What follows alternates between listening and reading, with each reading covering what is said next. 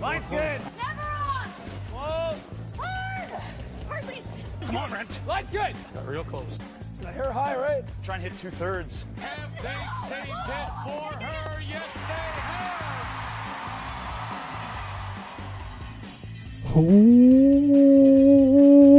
Welcome to Game of Stones, everybody. I am Sean Graham. Scott is alongside, as always. Hello, Scott. Hey, Sean. How's it going? I'm on vacation. Yeah, you are on vacation. A big holiday here for government workers in the nation's capital. You're deciding to take the whole week off. Yeah, Sean, I've been traveling a lot for work, and I haven't taken any time off in a while. And I thought, why not benefit by only taking 4 days of leave to get a full week off?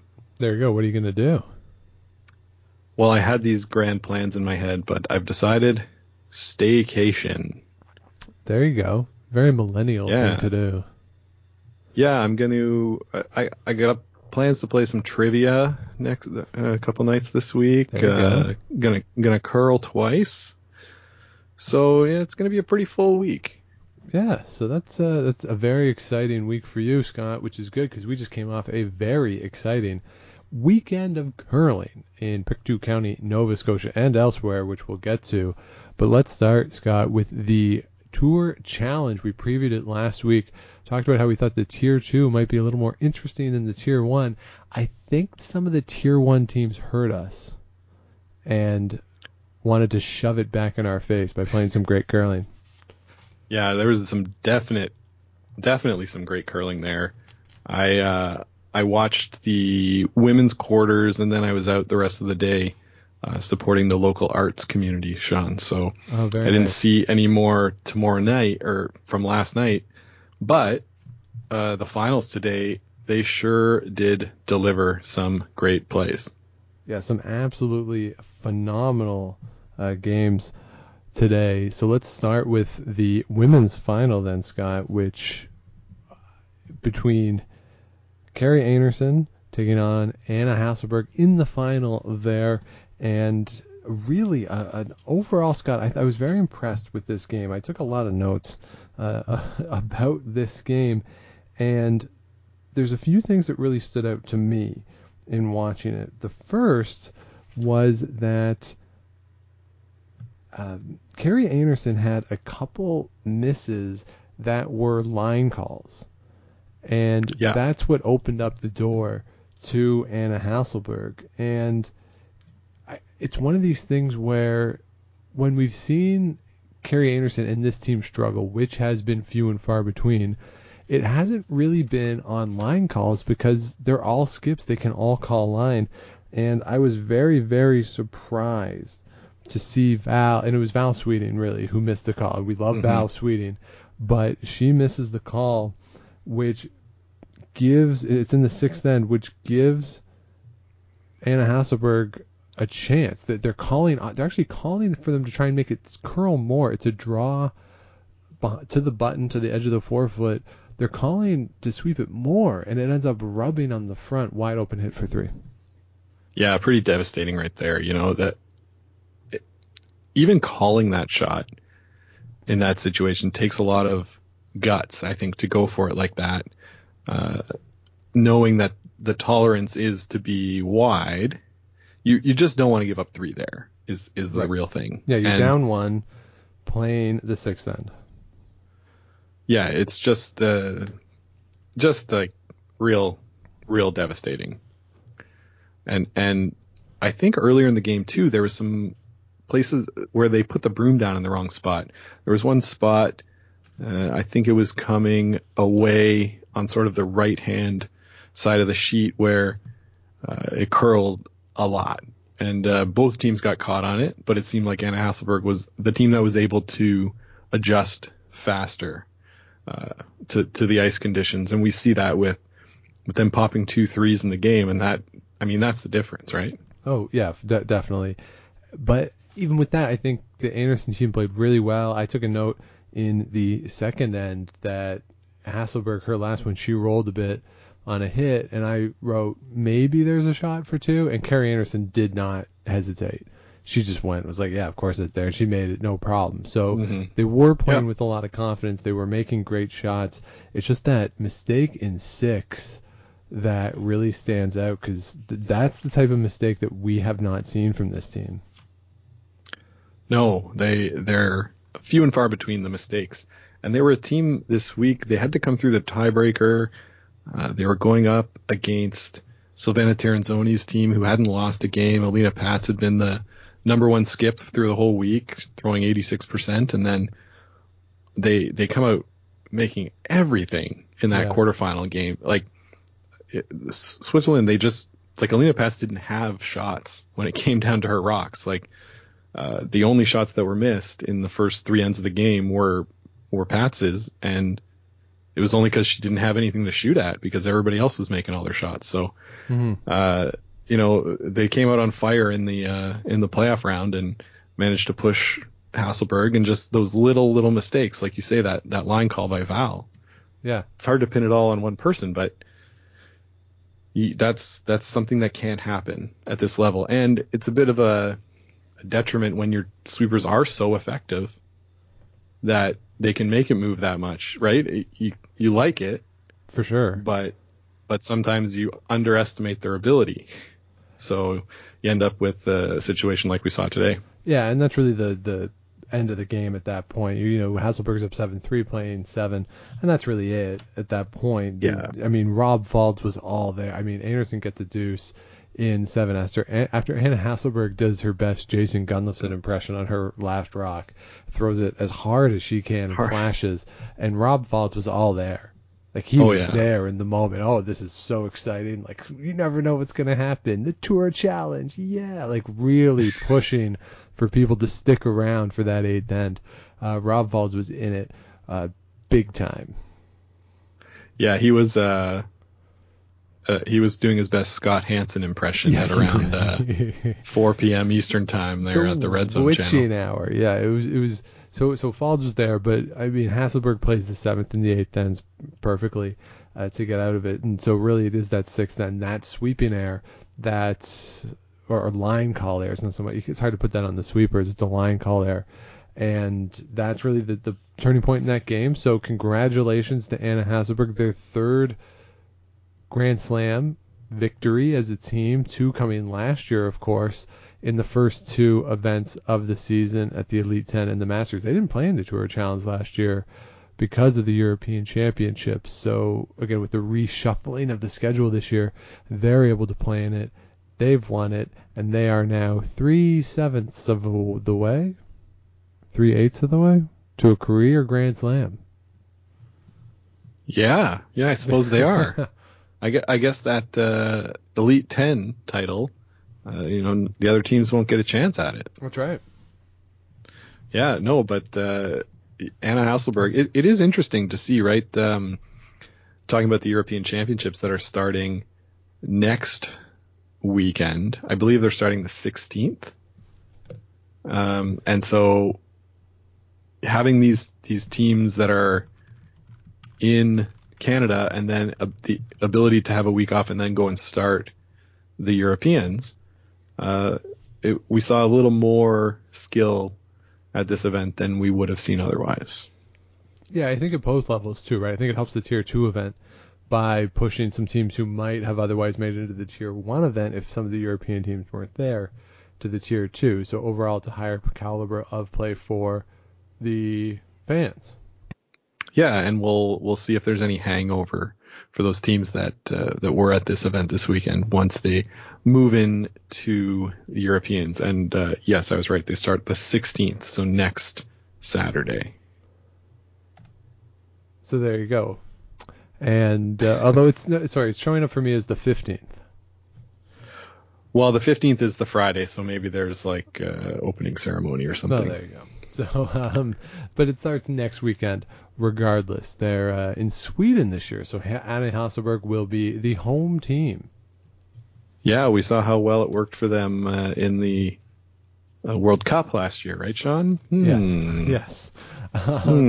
So both them and Nicolas Sedin. Yeah, it doesn't always go the way you plan.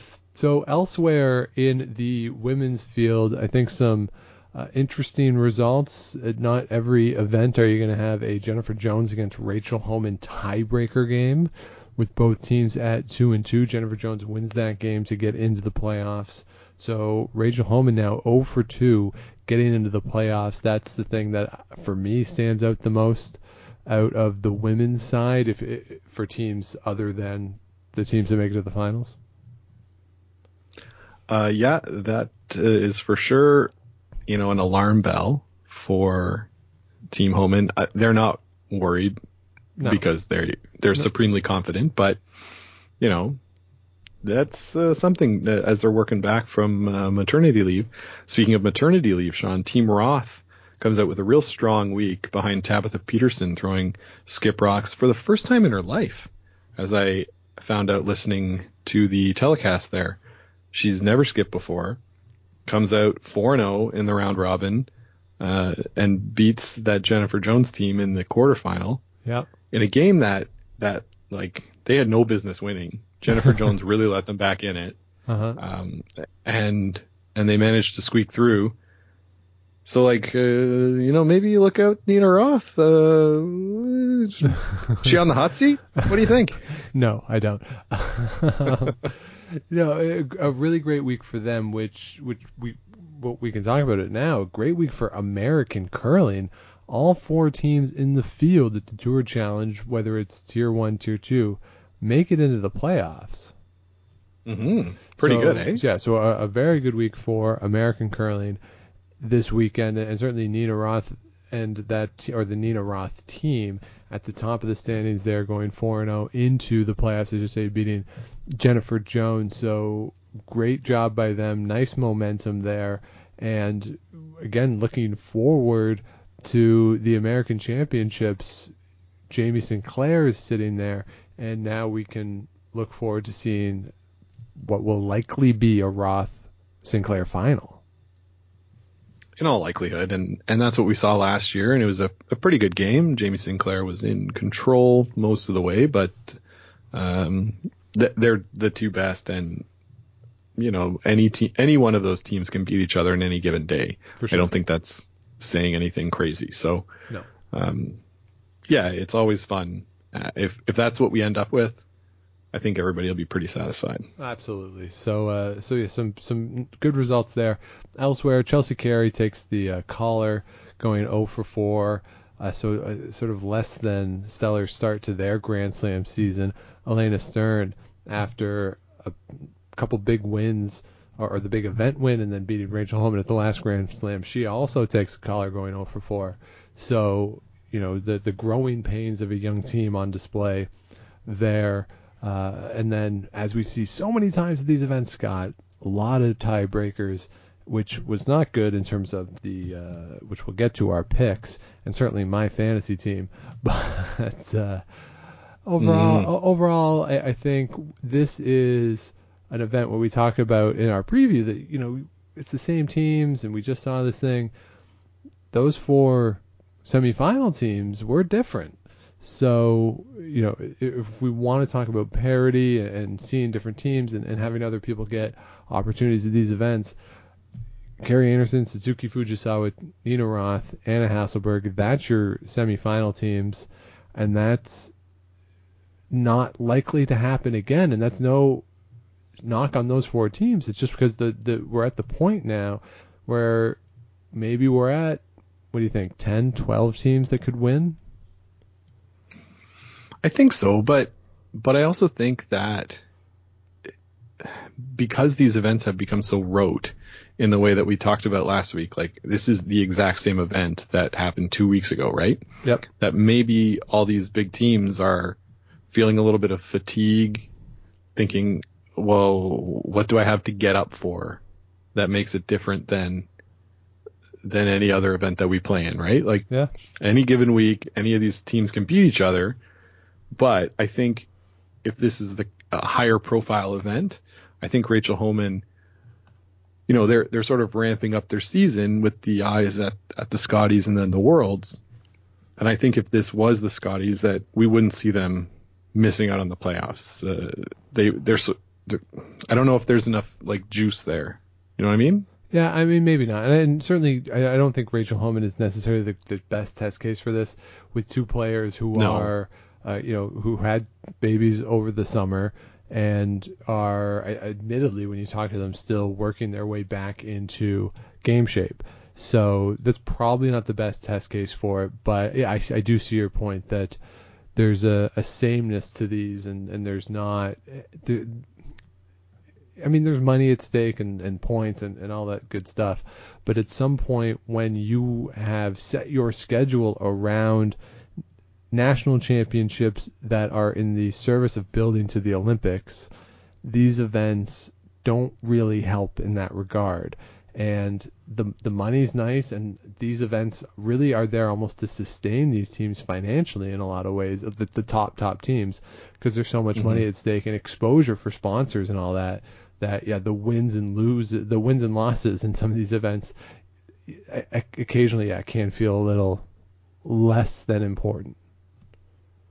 Yeah, I think especially for an event happening 2 weeks after the last one, something's got to be different about it. I like the Canadian Open with the triple knockout. I understand that the players aren't going to accept something that's maybe two pools with fewer teams making the playoffs, that kind of thing, because, those take longer. Yeah. So it's going to have to be something that the Grand Slam of curling works out with the players, because, we'll see if Sportsnet gets the kind of ratings they're looking for. To be honest, I don't know if they need them, but it to me is like, oh yeah, that's on. Right. Okay, I'll check that out. As much as we talk about it and we like it. Yeah, we're the market for it, and we're not overly enthused. Yeah, it's not like it's the Brier or the Scotties where it's appointment TV. Right. But nor does it have to be. It just has to be something. It just has to be a draw, and right now there's not a draw at this particular. Yeah, and and I did watch, like I said today, but I had my two screens going, so yeah. So let's talk about the tier 2. It was in fact Minji Kim in the field, and Minji Kim wins. The tier 2 beats Justin Murphy in the final in a game, Scott, that Justin Murphy will either never forget or has already forgotten about. 9-2 is the final. It was 9-0. Justin Murphy, a couple bad moments there for this team. At one point, the lead in the fourth end, they give up a steal of 2. The lead for Justin Murphy kicks the rock away before Team Kim can look at it. It was unclear whether or not it would have been 1 or 2. Of course, you have to give the second point when it's kicked away early, so that's not great. They follow that up by giving up a steal of 4 in the fifth end to go down 9-0. Played the 6th to get their deuce, but a game that I think a lot of people aren't that familiar with Justin Murphy and her play. Throw this one out the window. This is not reflective at all of that team or her ability. Just, one of their first times on TV with a crowd, arena ice, this is just one of those days. It's not to take anything away from Minji Kim. Put pressure on her all day. Great game for them, but this was one that was over almost before it started, it felt like. Yeah. Some bad luck, to get going. And some of these women on the team are from the Ottawa area. I believe the lead, Grace Hollyoak, is from Ottawa. Steph Matheson's the second. So I gotta say it's a great week for them. They've been sort of on the scene in the Ontario world for a while. But this is their first chance at one of these Grand Slams, and I think they had a pretty great week, all things considered, right? Oh, yeah, no question. A great week for them to make it to the final of this event. And you're going up against a team, the Olympic silver medalist, right? And they had to go through a field, as we talked about last week, with something like, someone did the math, something like 35 to 40 Scotty appearances were in the Tier 2 field. as was a two-time world champion and an Olympic silver medalist. This was not a easy field to get through. You also have multiple world junior champions in this field. It was a really, really good field on that tier 2. That's why we were so excited about it, and a great week for them, no question. Yeah, I'll correct you there. It's Minji Kim, not Yoonjun Kim, who is the silver medalist. All right, excuse me. Yes. So Minji Kim, great run at the Worlds last year for representing Korea. Good, thanks. Also, Justin Murphy on the way. Yeah, she beat Holly Duncan, fellow Ontario competitor, beat Corinne Brown, which was a team that I looked at the beginning of the week as one to watch. Yep. Had a great week for them too, going 4-2 in the end and losing out in that semifinal. Laura Walker's team, who's the team I picked to win it, Sean, didn't even make the playoffs. No. So, a tough event and a great showing for this young team. Hopefully they can take that and bring it on to the Ontario Scotties, where I'm sure they'll be participating. Now, Justin, of course, she usually plays with her mom, and they mentioned that her mom wasn't there because her father is a little, it's not doing so great, is sick right now. Yes. So wish our best wishes out to the Murphy family. Yes, absolutely. They were at home watching, as Mike Harris said on the broadcast, probably watching and hoping for some, lift their spirits a bit, and maybe the result wasn't what they were looking for. But yeah, certainly all the best wishes out there to the Murphy family. So Scott, how did we do on our picks on the women's side? That is a great question. Let me bring up our sheet. Yeah, so you mentioned that you had picked Laura Walker to win on the Tier 2 side. I had Binia Felcher to win as the two-time world champion in the field. She loses in the quarterfinals to Beth Peterson there. Elsewhere across the bracket, you see Suzanne Burt. She makes the playoffs. You had a situation similar to what we saw on the Tier 1 side, where we have a lot of teams that are in tiebreakers. So, Marianne Arsenault is in a tiebreaker. Laura Walker doesn't make the playoffs from a tiebreaker. Andrea Crawford misses from a tiebreaker. So, a lot of teams were bunched up at 2-2 there. So it's not a case of that someone like Laura Walker had a bad week. This was a really solid field. A lot of teams pretty equal in skill level. So when you get down to it 2-2 and then a coin flip game in a tiebreaker, that's going to happen. Yeah, and Justin Murphy, of course, made the playoff through a tiebreaker as well. So, one rock here or there, anything can happen. But, Sean, I got to tell you, your winner pick, Rachel Homan, not making the playoffs. Not making the playoffs, yeah, that's not great. Bad showing for you. You also picked Elena Stern, didn't make the playoffs. Yeah, she didn't win a game. You picked Carrie Anderson and Jennifer Jones to make the playoffs, so you get 2 points there. On my side, also a little bit not so great, because I did use my picks on my fantasy team, which we'll get to later. I had Chelsea Carey and Yoshimura team there. Both didn't make the playoffs. I did pick Anna Hasselberg to make the playoffs, but I picked Tirinzoni to win. So give me 2 points for playoff appearances for both of those two. All right, so tied in the first part, or in the women's section of the Tour Challenge. Let's shift over to the men's in a game that Rob Faulds, if I was the president of Rogers Communication and I turned on my TV at 3:30 Eastern Time and I saw the little tease about what the game was going to be, and then Rob Faulds says, "You're going to want to tune in. You'll be Brad you did." He would have been off the air by 3:32 p.m. If I was the president. That is a fireable offense. It was so bad, and not just because it was a terrible pun. And I generally like Rob Fault, but he had done it during the women's game so many times, talking about the Battle of the Brads when they were previewing the next game, and then he starts it off with that, and he was just so proud of himself. He was just so happy.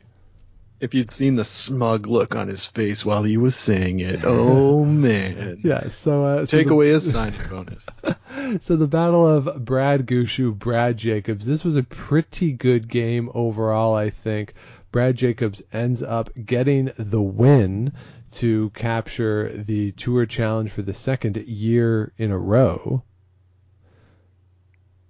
Yep. I believe that. Okay. Yes, that's right. It was back to back. Yeah. Okay, and some really good shot making here, Scott. Holy cow! Game. Great shot making, Sean. This was like incredible last two ends. Well, I don't even think it was just that. It was a case where, I took so many notes. In the third end, Mark Kennedy had a amazing call on a rock that the front end was on Jacob's last, that they're calling heavy the whole way. They're trying to play a freeze. They're calling it heavy. Kennedy has a great line call to actually get it to where they need it to be. Just a little rub, which gets them the steal there.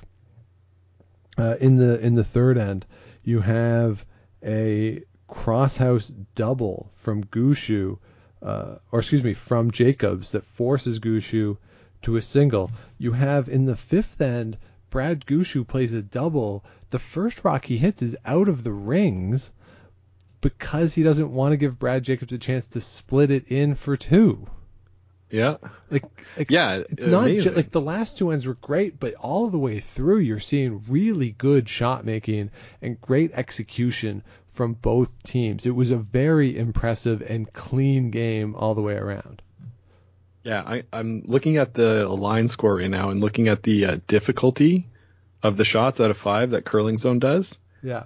Brad Gushue at 2.68, Brad Jacobs at 2.86, and those are the highest numbers I've seen for a final in a long time. Usually it's around 2. Mm-hmm. So, I mean, like, super difficult shots, and like with those kind of difficult shots, 83% and 79% respectively for Gushue and Jacobs. Like, they were making crazy shots. The run back in 7 that Brad Jacobs threw, that was just like, oh yeah, I'll throw this, and they get 3, and you see come on boys, like the pumping, which take it or leave it, whatever.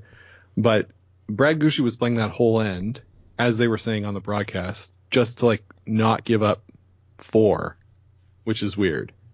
Right. Yeah, you can give away the 3, or not give away. Jacobs can score 3 and you're fine, and they said that. And you just can't give up the 4. What was crazy too about that last shot in 7 is that that's not what he called from. I think end. it is. Not from the end. No, he called a pick, and then he went to the other end and they changed it. His initial call was to pick out the Gushue stone and go for 1 and get 1. Yeah. But he gets down there and he looks at it, and you could see it was a great job by Sportsnet, and they do this a lot where they show the angle, this for sort of that above the hack camera from the shooting end, and just from that angle, it really looked a lot easier than the pick. And Jacobs comes down, and you heard the front end, you heard the Harnden say, as Jacobs was coming down, that they liked this run, and he gets there and he looks at it and says, I think the run. I think EJ says it, and then Jacobs is like, yeah, I agree. Yeah. And EJ was all over it, yeah. Yeah, so it's one of those things where, it really depends where you're looking at it from and what's easier. But for that team, the pick was not easy, and it's a pick for 1. The way that they can make those runs, it's... Yeah. I was in watching it, I was surprised when they initially settled on the pick. Yeah, I mean, I didn't even think they did. I was making dinner as I was watching it, so yeah, I mean, I would have been shocked if they threw that. Yeah, absolutely. Like, Yeah, and the other thing about it too is that you have Kennedy there who I think he liked both and was sort of either or, and that Jacobs thought pick it was okay. But you saw during this game a couple times where Mark Kennedy took control of the house when he's talking to Brad Jacobs, specifically in the sixth end.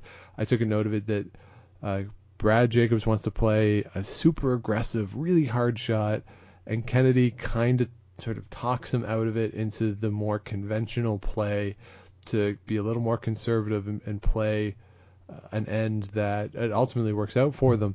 But you still had that moment, as you said, in the seventh with the come on, and the Harndens have their big cheer. Mark Kennedy put his arm in the air, I think, just to be part of the team.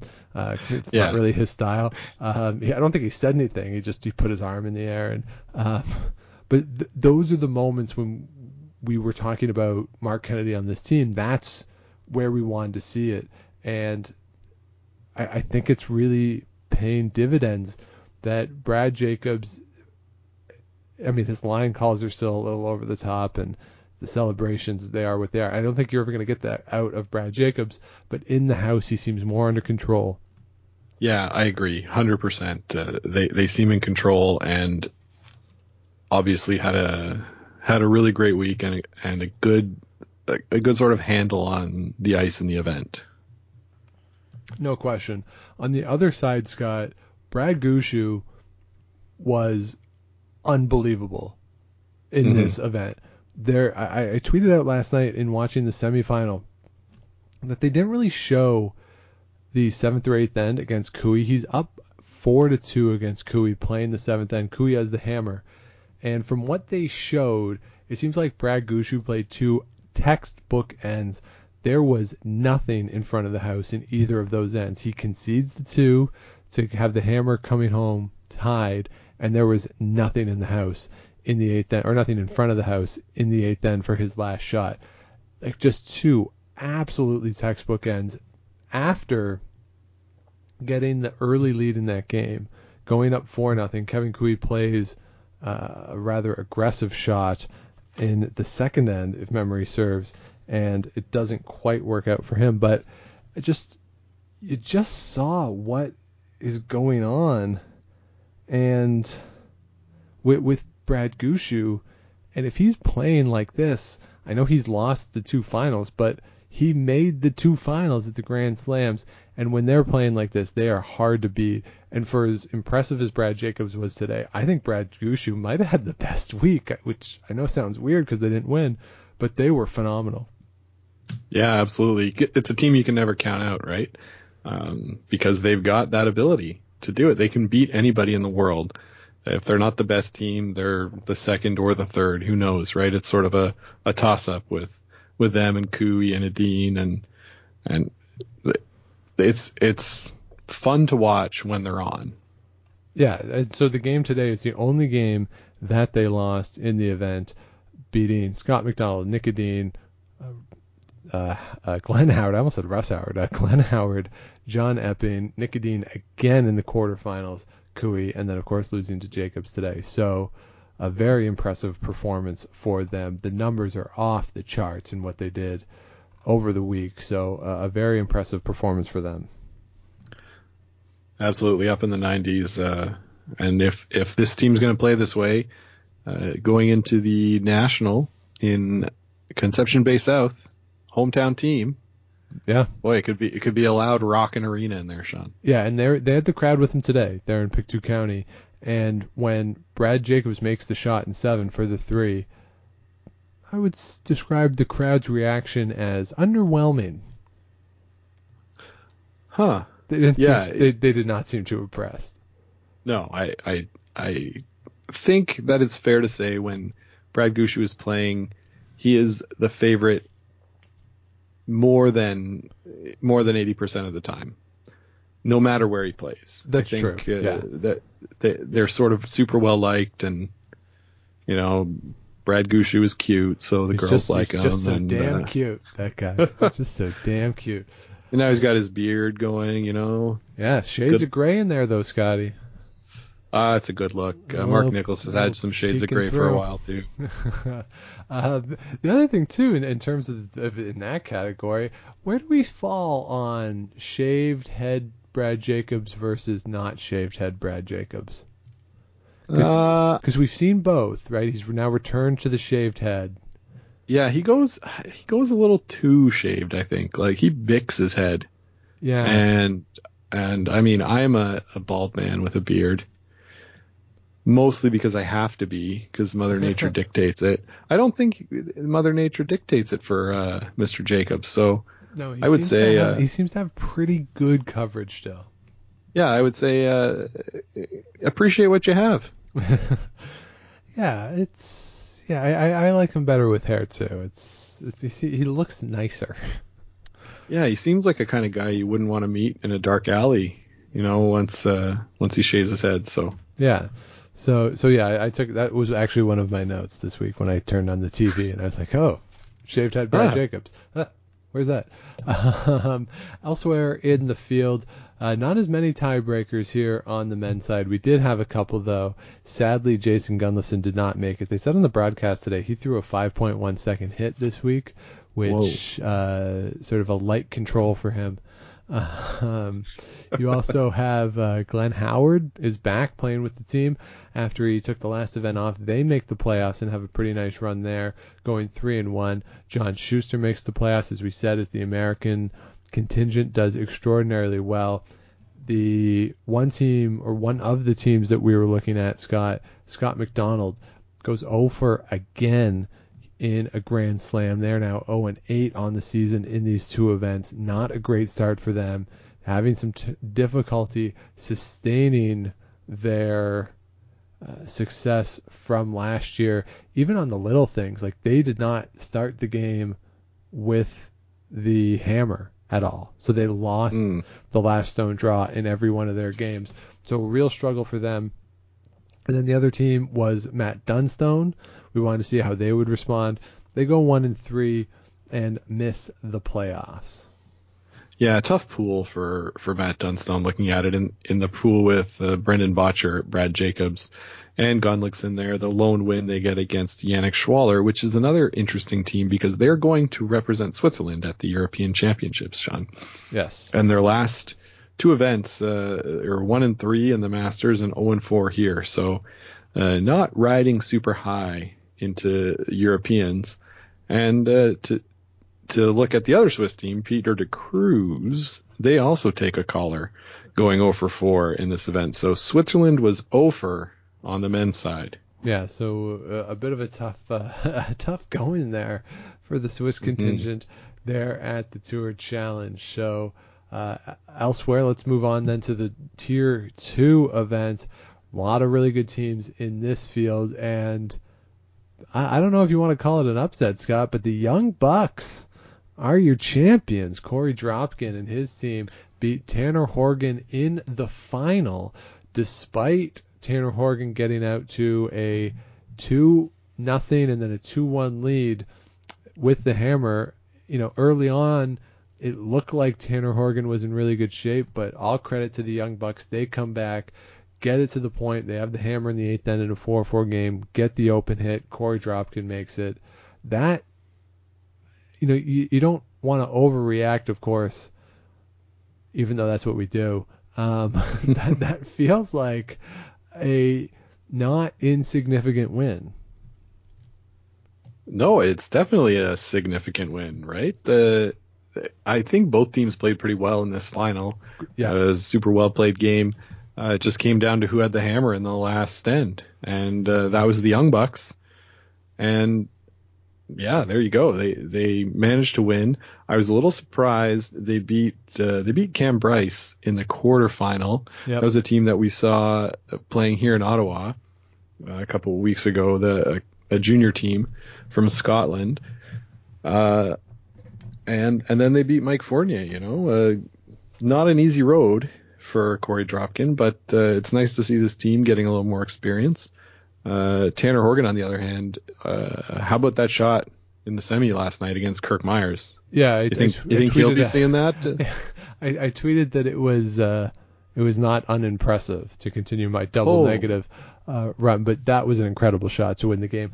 And, we talked about it at the Masters that, we thought Matt Dunstone had the shot of the year. You know what? Maybe Tanner Horgens is better, but... I mean, the thing about Tanner Horgens is a run back double to win the game. Yes. Right? They were down 2 and needed to score 3 to win and did it. Yeah. Like, that's super impressive. And you got to think Kirk Myers is like, really? Yeah. Yeah. Yeah. This guy? Really? Come on. Yeah. But again, I mean, Tanner Horgan is really good. Yes, he is. Yes. And he's got that great team now at Manitoba, and he has the experience. You hate to, is losing ever good? I don't know, but 2 extremely tough losses in Northern Ontario finals. Tough loss here, but the skill is there, and once they start winning, like, look out, man. Team McCruthers might get run over by a train by these guys in Manitoba. I mean, if there's any reason that Team McCruthers, as we call them, do get to the Brier, it's a lot of reason to cheer for them, to be able to see Tanner Horgan have that maybe slightly easier path the next year to get to the Brier. Because once we see him there, I gotta believe he's not going to want to relinquish that spot for a long time. Yeah, it could be a situation too, like what we saw with Brendan Bottcher, right? The first time he gets there, struggles. I think Bottcher went either 3-8, 4-7 or something. It was in the old format. Yeah. But every time back, he's gotten better and gotten further in the event. And just seeing Tanner Horgan at some of these big events at the senior level, he's gone through a similar process, right? Get there, learn how it goes, improve, have some tough losses, and it really feels like he is on the verge of a major breakthrough. They said on the broadcast today they thought they had enough points to qualify for the Canadian Open in Yorkton, regardless of if they won this game. And then, of course, winning the game gets the auto berth. But they expect, based on the schedule they've played, to be able to, or to have enough points to qualify for a Grand Slam, which I hope is the case, because it'd be nice to see them in the full field to see how they react to that. Mm-hmm. But it's just, absolutely. It's great to see them. I tweeted today, I think Megan tweeted at us about how good that family is, and I was like, yeah, they could probably sell tickets to a family fun spiel. Yeah. I think they've represented Northern Ontario at mixed. I could be wrong, but I think you're right. At the very least in juniors, but maybe. So, yeah, super talented family. It would be pretty cool to see them play in the main field. Yeah. So overall, very impressive there. The other team I want to mention, of course, Scott, is the team that I picked to win, Yacht Van Dorp. They, not the greatest start, but they do come through, get it into the quarterfinals. Tough game, quarterfinal game with Kirk Myers. They lose, but I think an impressive enough performance for them. Yeah, 2-2. Made the playoffs, won a playoff game, right? I don't know. No, they won the tiebreaker. They won the tiebreaker, right? So not really the playoff game, but they're one of these teams that's heading into Europeans, and I could see them making the playoffs, or I could see them getting relegated. Like, I don't know. They've been pretty close to 500 all year, playing a lot, which is good. I do hope that we get some Wouter Goskins big shots, on the across the ice coverage at Europeans. I want to see some, see some of that passion. I like to see it from them because he's not as intimidating looking as Brad Jacobs. Yeah, and actually I just want to correct ourselves. They did not have to play in a tiebreaker. The 2-2 with all the other machinations, they made it in as the 4th ranked team there. Okay, and then lost to Kirk Myers in that quarterfinal. Yeah, so it's 2-3 overall in their performance on the week. So, Scott, that was the team that I picked to win the Tier 2. Who did you have in the Tier 2? Well, I had Kirk Myers. No, so we were up against each other in the quarters. and obviously I prevailed, so I should get a little bonus for that. But but for a Tanner Horgan hero shot, what could have been, That's Sean? true. What could have been? There's no way to know. Yeah, and Kirk Myers on the Order of Merit, by the way, sitting at number 19 right now. I believe they were the highest team in the field for the tier 2. Okay. So they'll be on the verge too, depending on how things shake out the next couple of weeks and the points they get from this. Maybe they can sneak into that top 15, and even if they don't, not everyone's going to play in that. The Canadian Open, and there is also a spot available for a sponsor's exemption, at least there has been in the past for the Canadian Open, so wouldn't be surprised to see Kirk Myers there, given that it's in Yorkton. Yeah, with the Saskatchewan connection, that's true. I'm going to correct myself and say that Braden Calvert, sitting at 17 on the Order of Merit rank. Pretty interesting, eh? Well, I mean, he's played in Grand Slams before. They play a heavy schedule. That's right. And that's the thing about the Order of Merit is that if you play a lot, you can earn a lot of points. Yeah. So in the tier, so neither of us get anything for the tier 2. How do we do in the tier 1 side, Scotty? Well, on the tier 1 side, Sean, one of us did pretty well. I will say that it's me. Okay. I, of course, picked Brad Jacobs to win because I'm a incredible human/genius. Yeah, there you go. I also had Mike McEwen and John Schuster there. Nice. Both made the playoffs, so I get a point each for them. And Gunlickson was my other team, who unfortunately lost in that tiebreaker. So you get 4 points. That's a good score. 4 big points, you know it. Sean, you had Kui to win. Botcher and Gushu also to make the playoffs, so that's 3 points for you. And unfortunately, Bruce Mowat was unable to squeak into the playoffs. Unfortunately, yeah, that was a tough one for me. So I get 3 points. So you win the Tour Challenge between us, Scott. Tour Challenge, I win by a point, and you won the Masters by a point, so we are tied. Okay. So as we move into the really get into the meat of the season, going in tied. So that's nice. We get our legs under us, and now we can really get into it. A couple other things that I just wrote down here in my notes from the games today, Scott. Kevin Martin gave us a new term, talking about it was the fifth end when they were talking about wanting to blank, Team Jacobs wanting to blank. He said, yeah, they want to go for the blank, or they would also take a soft 2. That was one that I had not heard before. So maybe that will replace forcing the team to 2 on our bingo card for next year. Well, I know there are some products you can buy at the drugstore that'll help out with getting a soft 2.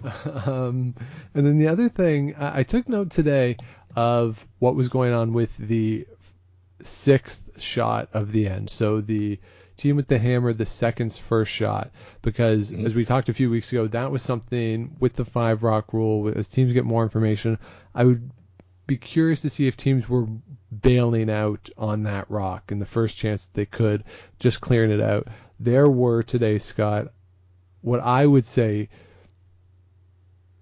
13 ends in the 2 finals. So the games that we saw in their entirety, 13 of the ends that were played were not rote ends. There were things that you had to think about. So I think the 8th end in the men's game and the 7th and 8th in the women's games, strategically, there's not a lot of debate about what you're going to try to do. So I didn't count them.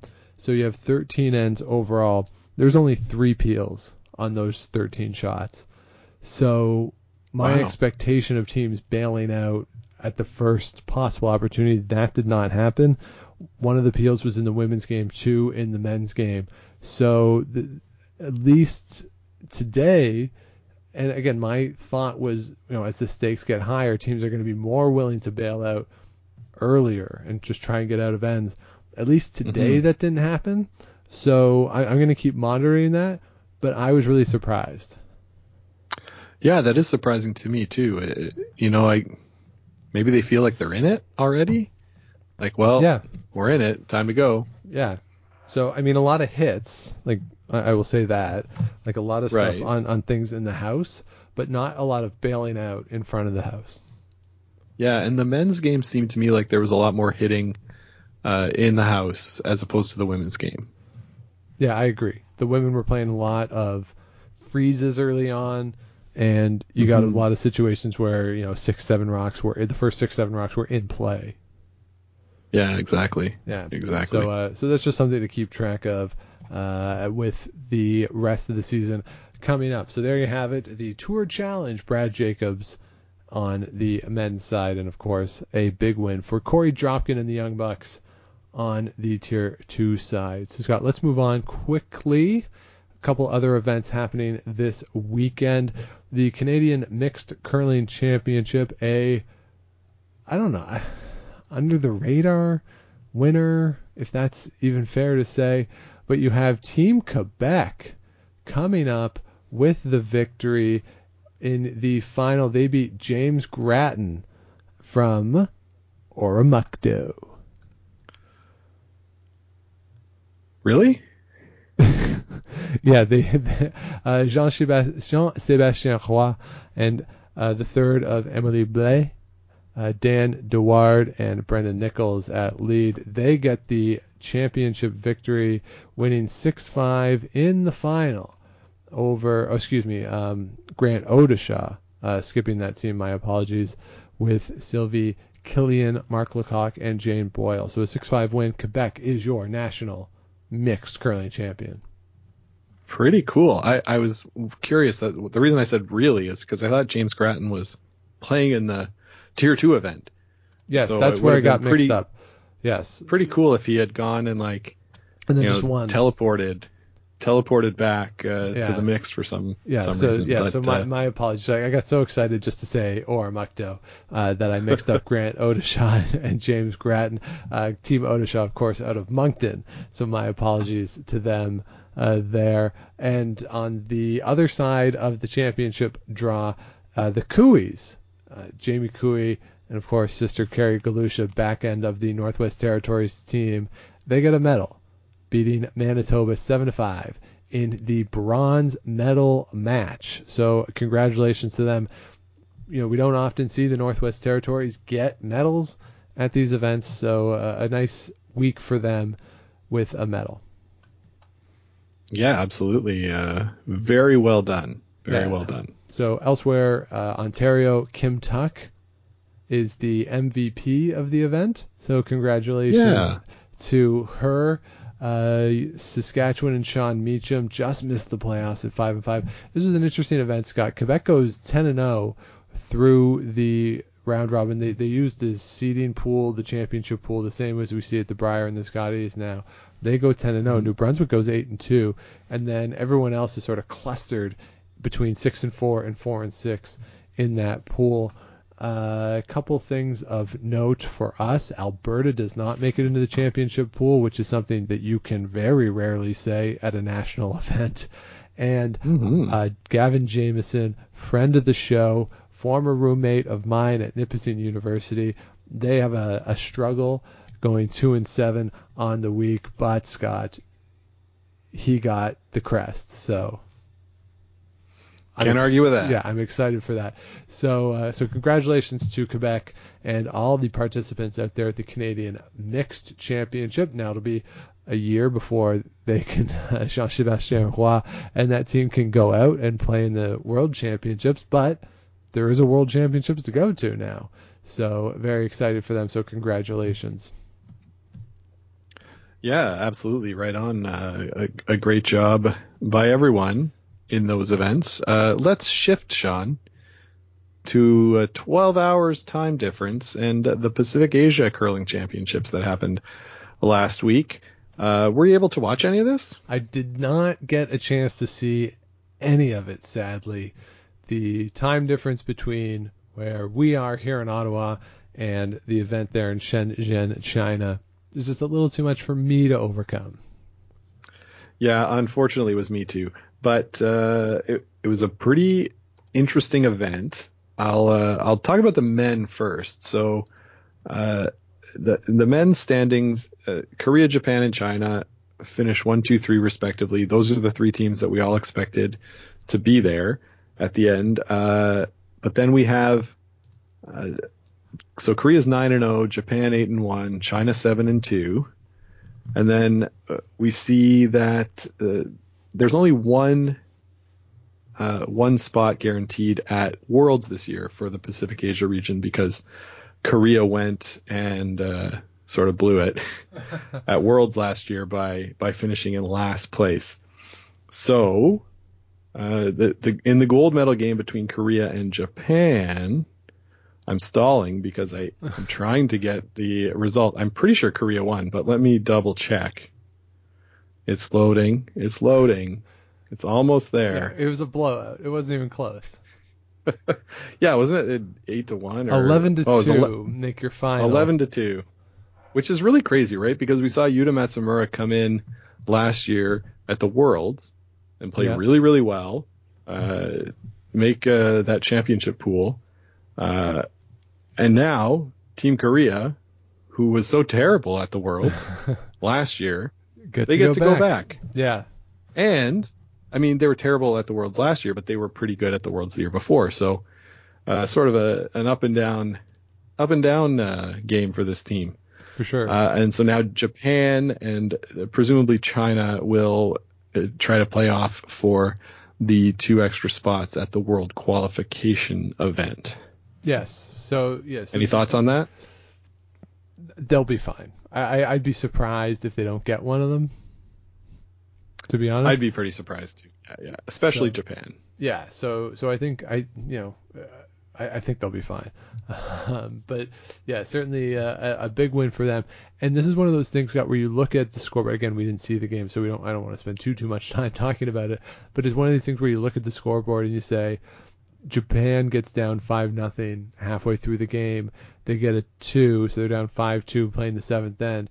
Give up a 4. So it's one of these things where it really seems like doesn't go well in the first half of the game. Then they have to play super aggressively, give up the big number. Did the same thing in 8 to give up the steal, and then the game's over. So one of those games that just sort of gets out of control for you either. Not dissimilar perhaps to what happened to Justin Murphy this afternoon. Yeah, if it can get out of hand pretty quickly, right? Yeah.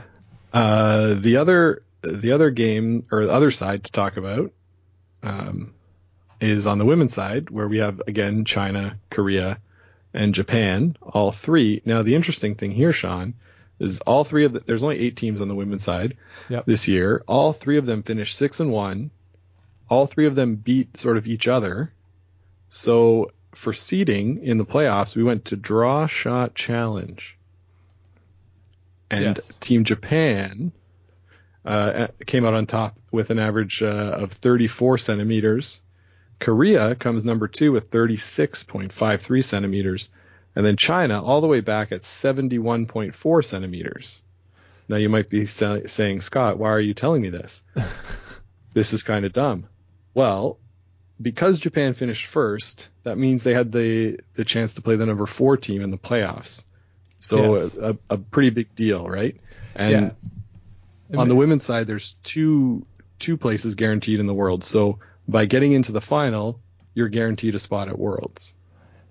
Right. So the 2.5 centimeters that Japan is better than Korea in the draw shot challenge.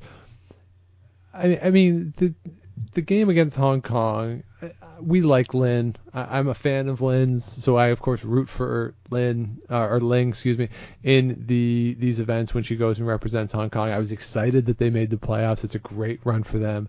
Obviously, though, the top 3, Japan, Korea, China, are the class of the field. With all due respect to everybody else, but Ling won the games that she needed to, and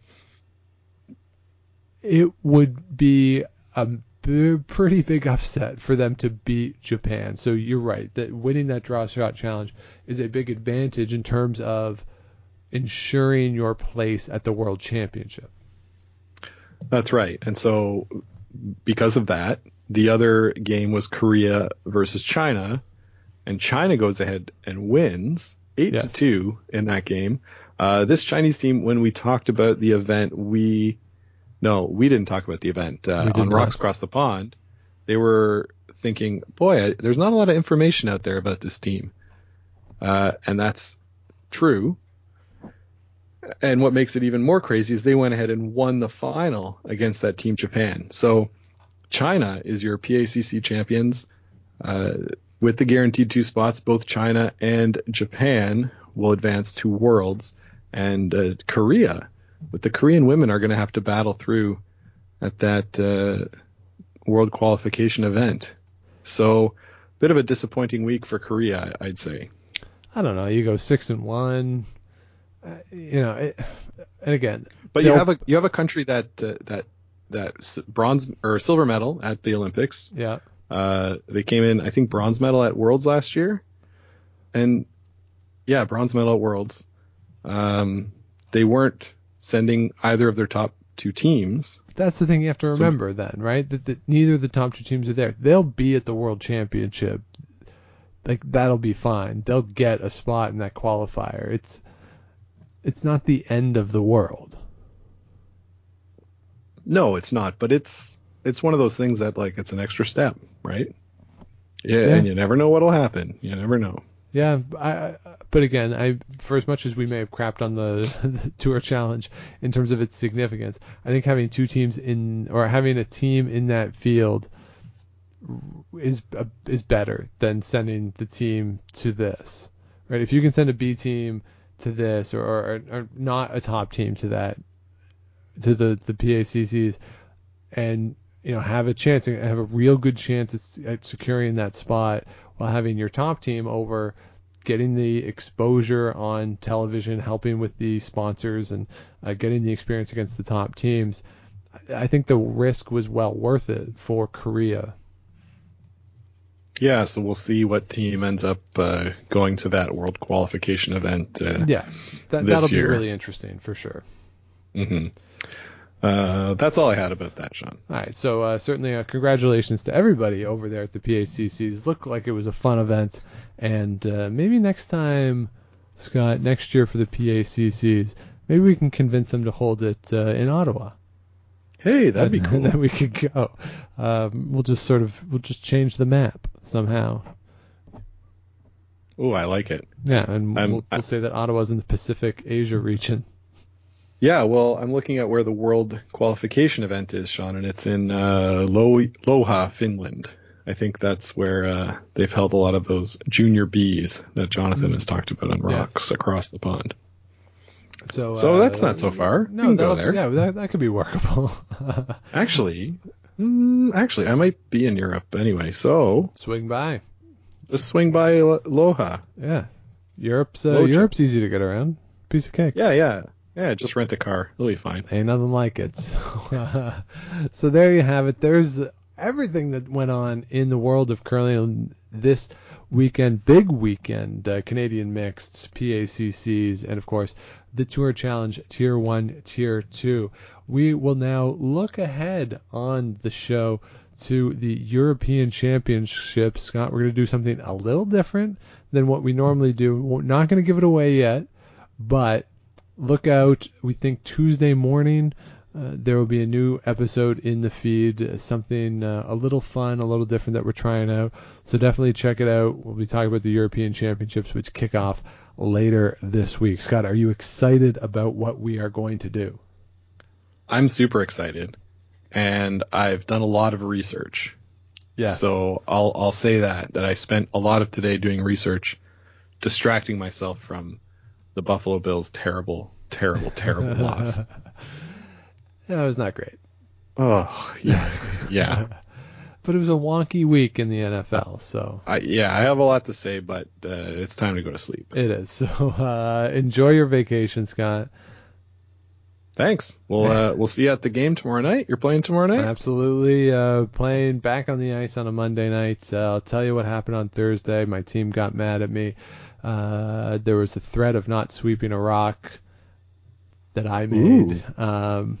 After we were losing by 2, we were sitting 1, and it was our last rock of the game, and somebody said throw a guard to protect against the plus minus in case there's a tie break instead of trying. No way. That did not go over well with me, and I said, if we're gonna lose, let's lose in a blaze of glory, trying to win.